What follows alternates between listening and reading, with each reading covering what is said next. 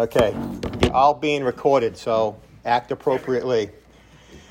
All right, so we're doing the Gospel of Mark, and you notice the passage is pretty short today, and that's on purpose because as I was going through this, this is a really hard teaching. So are you guys ready for a hard teaching? Because, man, when I read a passage like this is one of the reasons that I actually do expository preaching, because I can't skip over it. It's right there. And if I skipped over it, you all come to me and say, hey, why'd you skip over that passage? And I have to be honest and say, I don't like that passage.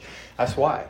But this is a really hard teaching, and hopefully in the context of what we've been talking about in Mark, you see the progression that Jesus has just talked about what it means to be a little child, to be totally dependent upon him. Next scene you get is the rich young ruler who is dependent on himself and is not willing to become like a little child. And disciples, you think their response would be right in line because they've been with Jesus. But like usual and true to form, they half get it. And they understand in part. And we're going to pick up at the end of that narrative from last week with the rich young ruler. He walks away sad. And then Peter decides to say something. Before we get into that, let's go to the Lord in prayer one more time as we ask his blessing. Father, as we go to your word right now, we just pray that you would speak to us, God, that your spirit would apply to our hearts, our lives, what you want. Father, we're all at different places in our faith. We all are in need of different things. And so I pray that the words spoken today would be empowered by your spirit and transformative in our lives today. We pray in Jesus' name. Amen.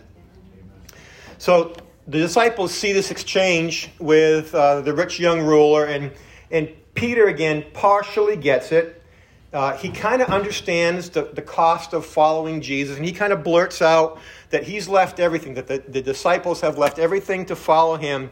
But the question I have is this. In their hearts, in those disciples' hearts, did they really put Jesus first? Did they really put him first? Or have they just traded outward Jewish righteousness for Christian outward righteousness, right? It happens a lot. I think in the church, at least in my experience of it, many times we fall into that we will point to other faiths and go, look how works-oriented they are, right? They have to feel like they have to do everything, and they have to be so shiny and clean on the outside, and they're really not working on their souls. They need Jesus. And then we go to ourselves and we go, I really don't like being transformed on the inside because it's going to require something of me. So I'll just polish myself up so I look like a good Christian. And everybody goes, what a good Christian that person is. And we've just traded just one outward righteousness for another outward righteousness. And I think that's what's going on in the passage, that Peter kind of partially gets it. He has left everything partially to follow Jesus, but not completely. And so what Jesus does in this passage, number one, he changes our perspective on what is most precious in our lives. So as we look at our lives, I think one of the questions we have to ask is, what really, in reality, if we're honest, what is the most precious thing that we hang on to? Verse 28, then Peter spoke up, we have left everything to follow you. We've done what you asked that rich young ruler to do. We've done that, Jesus. Don't you notice it? And Jesus replies, truly I tell you, no one who has left home or brothers or sisters or mother or father or children or fields for me and the gospel will fail to receive 100 times as much in the present age, homes, brothers, sisters, mothers, children, and fields, along with persecutions, and in the age to come, eternal life. So Peter was pointing out what the disciples had actually done. They had left everything. Well, we know that they really didn't leave everything, because when they're in Galilee, where does Peter go with Jesus? He goes home. His home is in Capernaum. He goes to his family home. So he really didn't leave his home completely. He didn't abandon his family for the gospel. And when Jesus is crucified and after the resurrection, where does he go back? He goes back to his boats. So he didn't sell his boats. He didn't really give up everything. He kind of just put them on the back burner for a while in case this Jesus thing didn't work out. I wonder a lot in my life, I've been a Christian a long time, if some things are still on the back burner. Right? If I haven't given up everything, I just put it off to the side in case 30, 40 years down the road, the Jesus thing just doesn't pan out. Something bad happens and I can always go back to my boats or to my home. And so though Peter is blurting out that he's left everything. He has left in a sense. He's abandoned probably his prestige, his place in the community to follow Jesus, but he's still hanging on to some things. And so on the back burner. And so what's really interesting here, Jesus doesn't argue or challenge Peter. He could have said, no, you haven't, Peter. You still have an attitude. You still haven't left everything. He doesn't. Instead, he affirms Peter's partial movement of faith.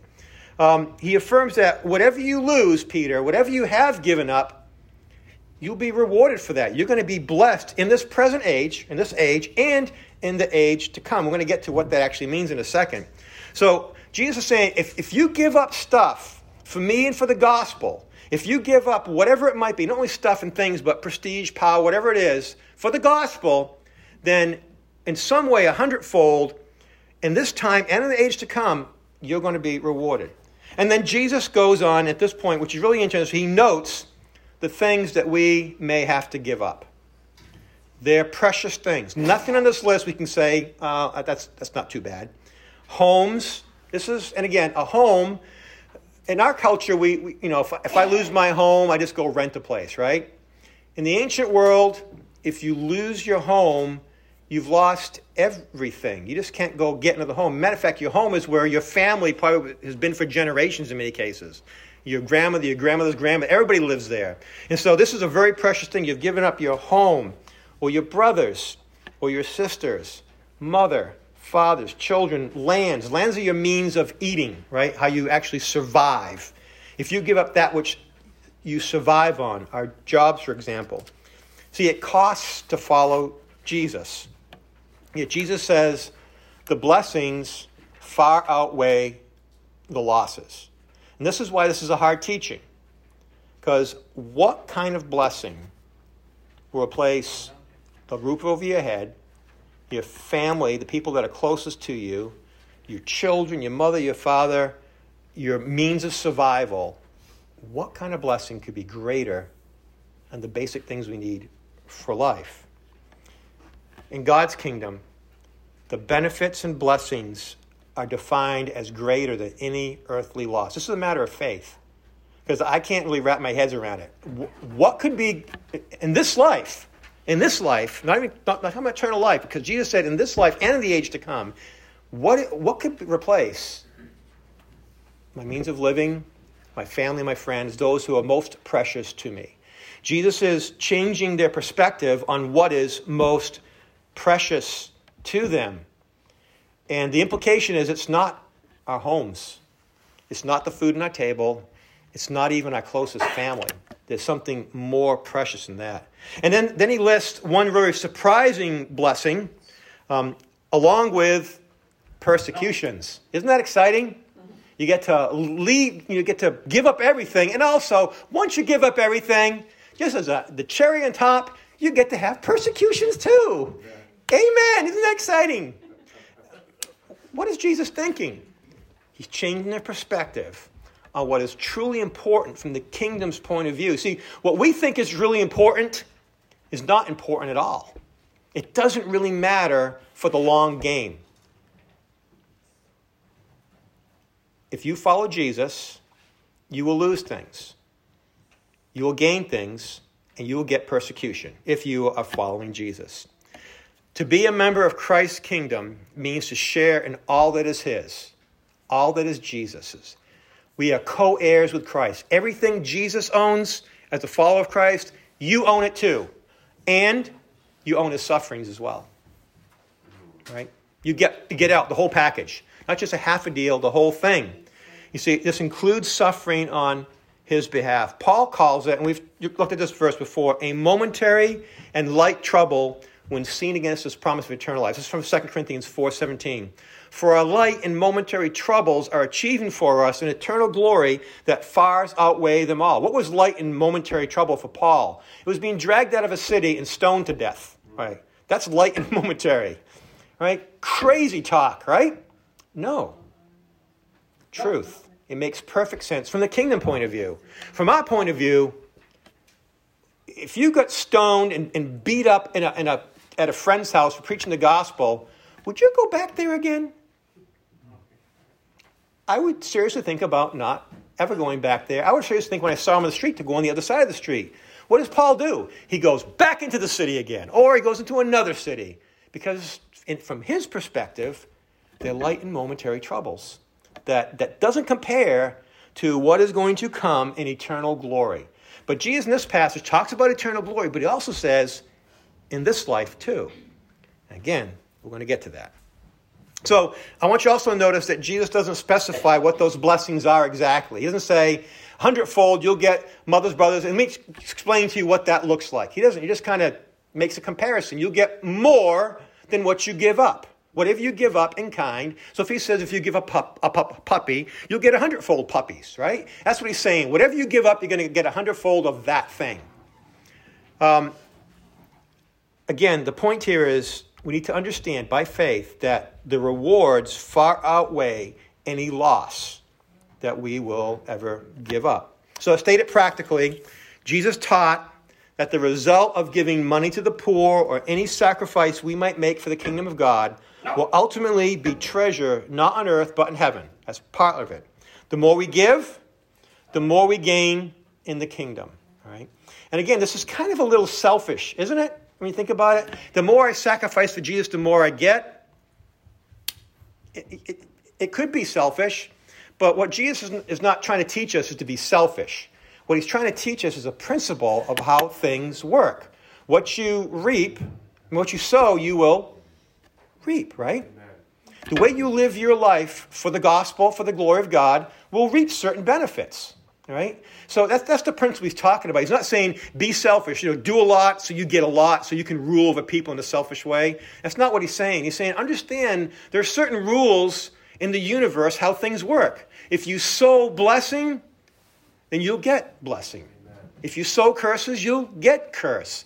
If you sow generosity, you'll be, right? If you do well with the talents I give you, then more talents you'll be given.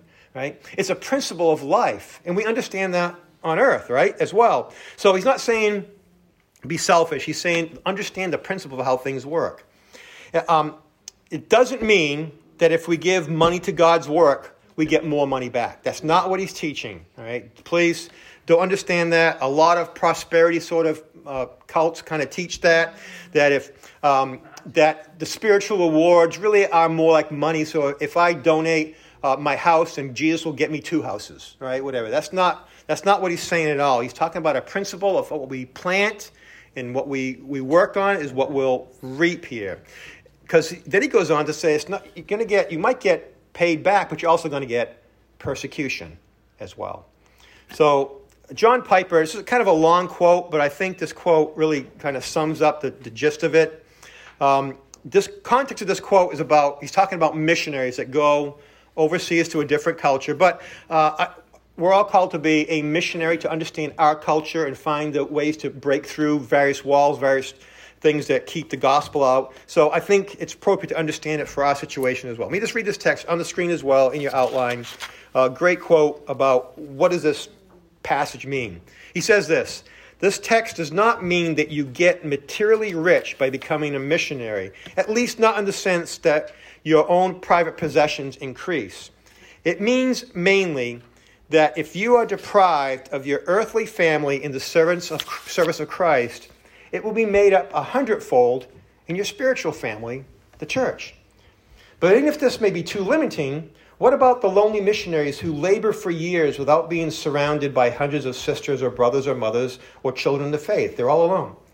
Is the promise not true for them? Surely it is. Surely what Christ means is that he himself makes up for every loss.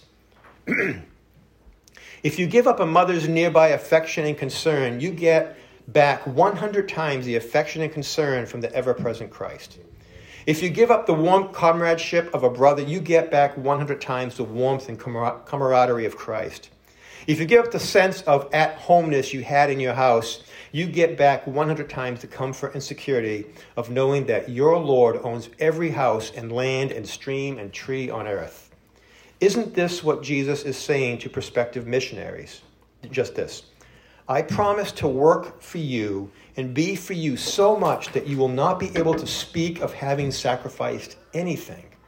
That's the way Hudson Taylor took it, because at the end of 50 years of missionary labor in China, he said, I never made a sacrifice. That's what Jesus is talking about. See, we think it's a sacrifice, but when we actually sacrifice things, it doesn't seem like a sacrifice at all. For what we get is Christ. And I think the reason why we don't sacrifice is because we don't get in the habit of it. And we don't... See, it's like... Let me go back to my favorite thing, chocolate milk. Right? We were at Wegmans. Ever been to Wegmans? It's like a plethora of chocolate milk options there. And they had this chocolate milk, right, that's not 2%. It's like made out of, I think they like squished 30 cows and they put them all in that bottle. And it was the best, and I'm a chocolate milk connoisseur. It was the best chocolate milk I ever had, ever in my life. You know what I want to do? I want to drive all the way, as a matter of fact, when I drop George off today on the way back, I'm stopping by Wegmans, just remind myself, to get that chocolate milk. Because once you're addicted to something that is good, you want to keep doing it. And once you sacrifice something for Jesus that you think is really precious, and you give it up and you discover there's something more than you've ever experienced before, you want more of that. And you begin to sacrifice. That's Marissa, right? You went on a mission trip once, and you sacrificed to do it, scared out of your brains, didn't know what's going to happen there, and what do you end up doing? Going back again. Why would you do that? Why would anybody do that? Right? It's addictive. Jesus wants us to be addicted to him. He wants us to love him with everything. He wants himself and the gospel, our mission, to be more precious than anything else. See, Jesus changes our perspective on what is of utmost importance. It's not our stuff. It's not the roof over our head. It's not even our families. The gospel is of utmost importance, and a disciple is willing to give up everything for the sake of the gospel, knowing that the Lord promises to provide for all of our needs. This is the call to follow Jesus, right? Jesus, when he says, come follow me, he's asking us to do the same things that he did, right? Not going to die for people's sins, but we're going to die for the sake of others, the life of others. See, Jesus gave up the blessings of heaven, fellowship, full fellowship with the Father for the cross. He gave up everything for the cross, so that through the cross, he might save many. And the scripture says in Philippians, he's exalted to the highest place, name above all names. That's our call as well, to give up everything for the sake of the gospel, that through our lives, people might meet Jesus. And that one day, too, God would fulfill his promises to us and glorify us. Jesus changes how we view the world. He wants to take our perspectives and say, what's most precious to you isn't really in the long term. It's really the gospel. This is the hard teaching. Do we really? I don't even know if I believe that. To be honest with you, is the gospel more important than anything else? Anything else? Number 2, Jesus changes our perspective on status as well. Verse 31, but many who are first will be last, and the last first. That saying, many who are first will be last, last first, is repeated in the Gospels a number of times. I'm almost certain that Jesus probably repeated that over and over and over and over again to his disciples to try to get them to understand that to have the greatest status in the kingdom is to be the very least. Christ's kingdom, and his kingdom, is a grand reversal of every earthly standard of position, rank, and importance. Be last, come in first. Everything was reversed in the kingdom. Everything you think is right about rank and status is actually wrong, right? It's all wrong. Jesus turns it opposite on its head. God does not evaluate things the way fallen humanity evaluates things. He doesn't evaluate us based on our rank, our position, our work status, what other people think of us. He's beyond that. And we should strive to think more like him, to see people as human beings created in the image of God and are precious in themselves. So Jesus is taking this idea of position and rank, because remember, in the first century, in their culture, if you sat at the front of the table, you were important. If you were a priest and not a pauper, you were important. You got the best stuff. You got the best chance of living longer. You got whatever you wanted in life, right? Things haven't changed much today, right? It's about power, prestige, and finances, right? And Jesus is saying none of that stuff really matters. Rank doesn't matter. Prestige doesn't matter. Warren Wiersbe says this, a couple quotes here that I think are really good. To the general public, the rich young ruler stood first and the poor disciples stood last. But God saw things from a perspective of eternity. And the first become last, but the last become first. Those who are first in their eyes will be last in God's eyes. But those who are last in their own eyes will be rewarded as first. Complete reversal of how we think about ourselves and others. Tim Keller, another great quote, the heart of the gospel is all about giving up power, pouring out resources, and serving the Creator. Serving. The center of Christianity is always migrating away from power and wealth. Isn't that the exact opposite of what our culture tells us? How do you get better in the world? You migrate. You try to get more power, right? You try to get more, and power a lot of times means finances, getting resources so that people can serve us, right?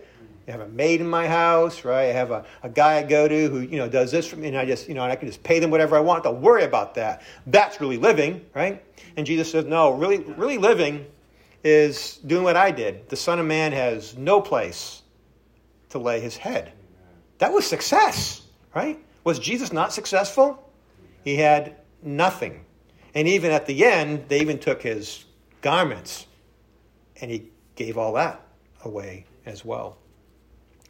Jesus receives the humble and rejects the proud. We talked about that principle before.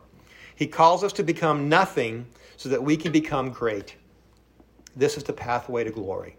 This is how we end up in glory, by giving up everything. The world says you get glory by gaining everything, building up a kingdom unto yourself, and then once you get to a certain level, you've arrived. But we all know once you get to that level, you go on, right? Famous quote, I love this quote, Rockefeller. Someone asked him once, how much money is enough? You remember what his answer was? Just a little bit more. Just one more dollar, right? Just one more. You never reach the pinnacle of success unless you know Jesus. That's the thing. You can be 100% successful in the kingdom of God by following the Lord. This is how 2 Corinthians puts that principle in the life of Jesus. For you know the grace of our Lord Jesus Christ, that though he was rich, yet for your sake became poor, so that you, through his poverty, might become rich. Come and follow me. Jesus says, and that means though we are rich, we're willing to give it all up so that through our sacrifice, other people can become great in the eyes of the Lord. Application, real quick, 3 things. Number 1, this is the hard teaching. Is the gospel the most precious thing to you? Be honest. Is the gospel really the most precious thing to you? Because here's a challenge in my life. If it is, everything else, all my priorities, including my family, come under that heading. How do I present the gospel in my culture to the greatest degree that's possible in my life? I do that by aligning everything under that vision, under that mission. If anything falls outside of that gospel heading, then what happens? Resources go to that thing for the sake of that thing. I'm not saying don't take care of your family, but the reason you take care of your family and love your husband, love your wife, love your children, whatever it might be, is so that people see Jesus in you. Right. Not just for the purpose of just loving your family. Right? We have a greater calling than just doing what everybody else does. Right? Because our families, if you're married, right, it's a picture of Christ and the church. It's a greater thing that we're trying to get across with our relationships. right? Greater thing we're trying to get across with our resources, with our homes, our families, our fields, our lands. And we need to ask the question, is the gospel the most precious thing to you? This is why the gospel is most precious. Romans 1:16. For I am not ashamed of the gospel. Why? Because it is the power of God that brings salvation to everyone who believes. First to the Jew, then to the Gentile. What is more important to align our lives under than the message that saves people for eternity?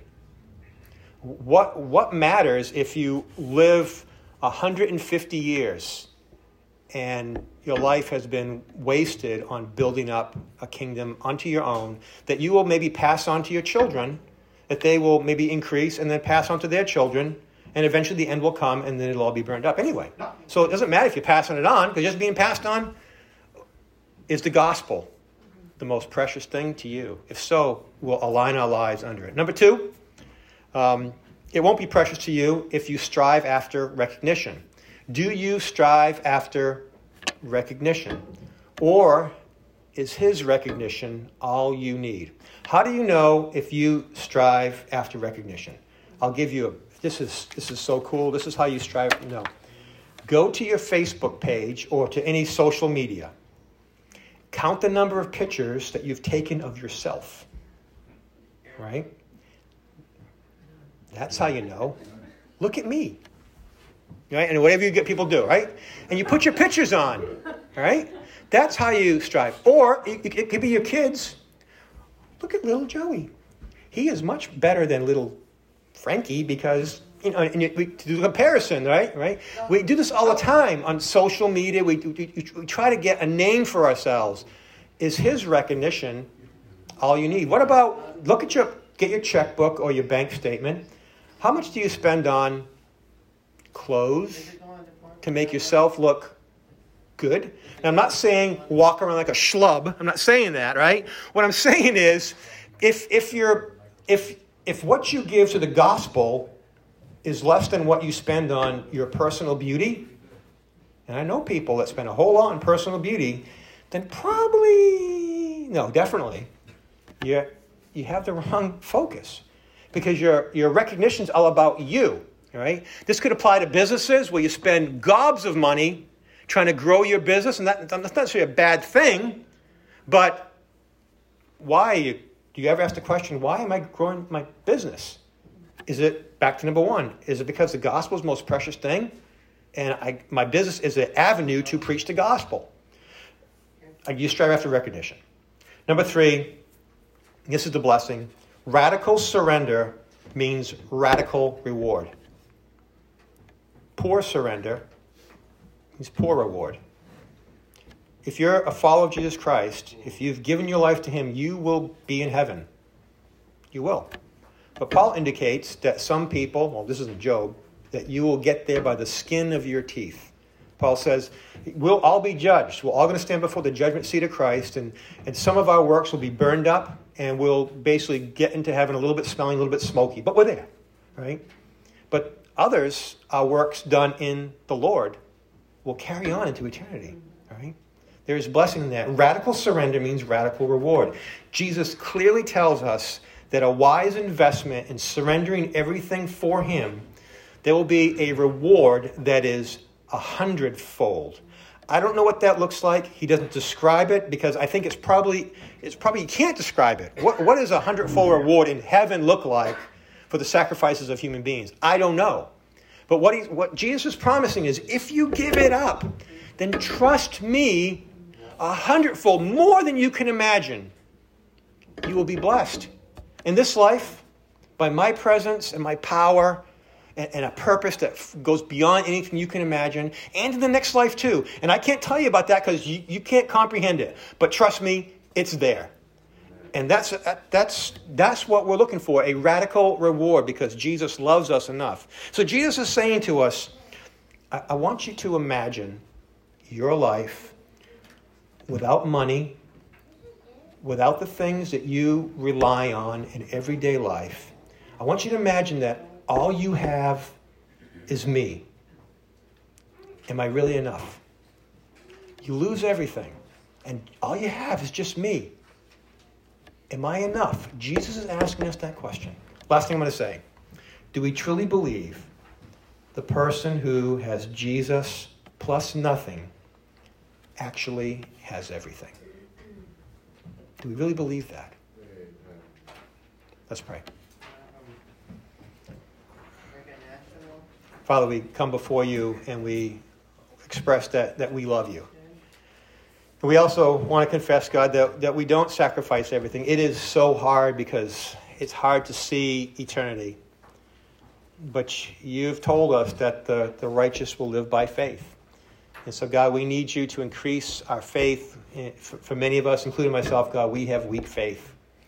We need your Spirit to encourage us and to convince us of the truth of what you say. God, open our eyes to these things. May we take steps this week to make the gospel, the kingdom, the most precious things in our lives. May we be willing to give up everything for you. The disciples eventually get it because Peter says, no one else has the words of life but you. Where else can we go? We worship you in Jesus' name. Amen.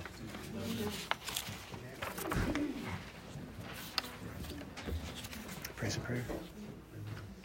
Prayer time? Prayer time?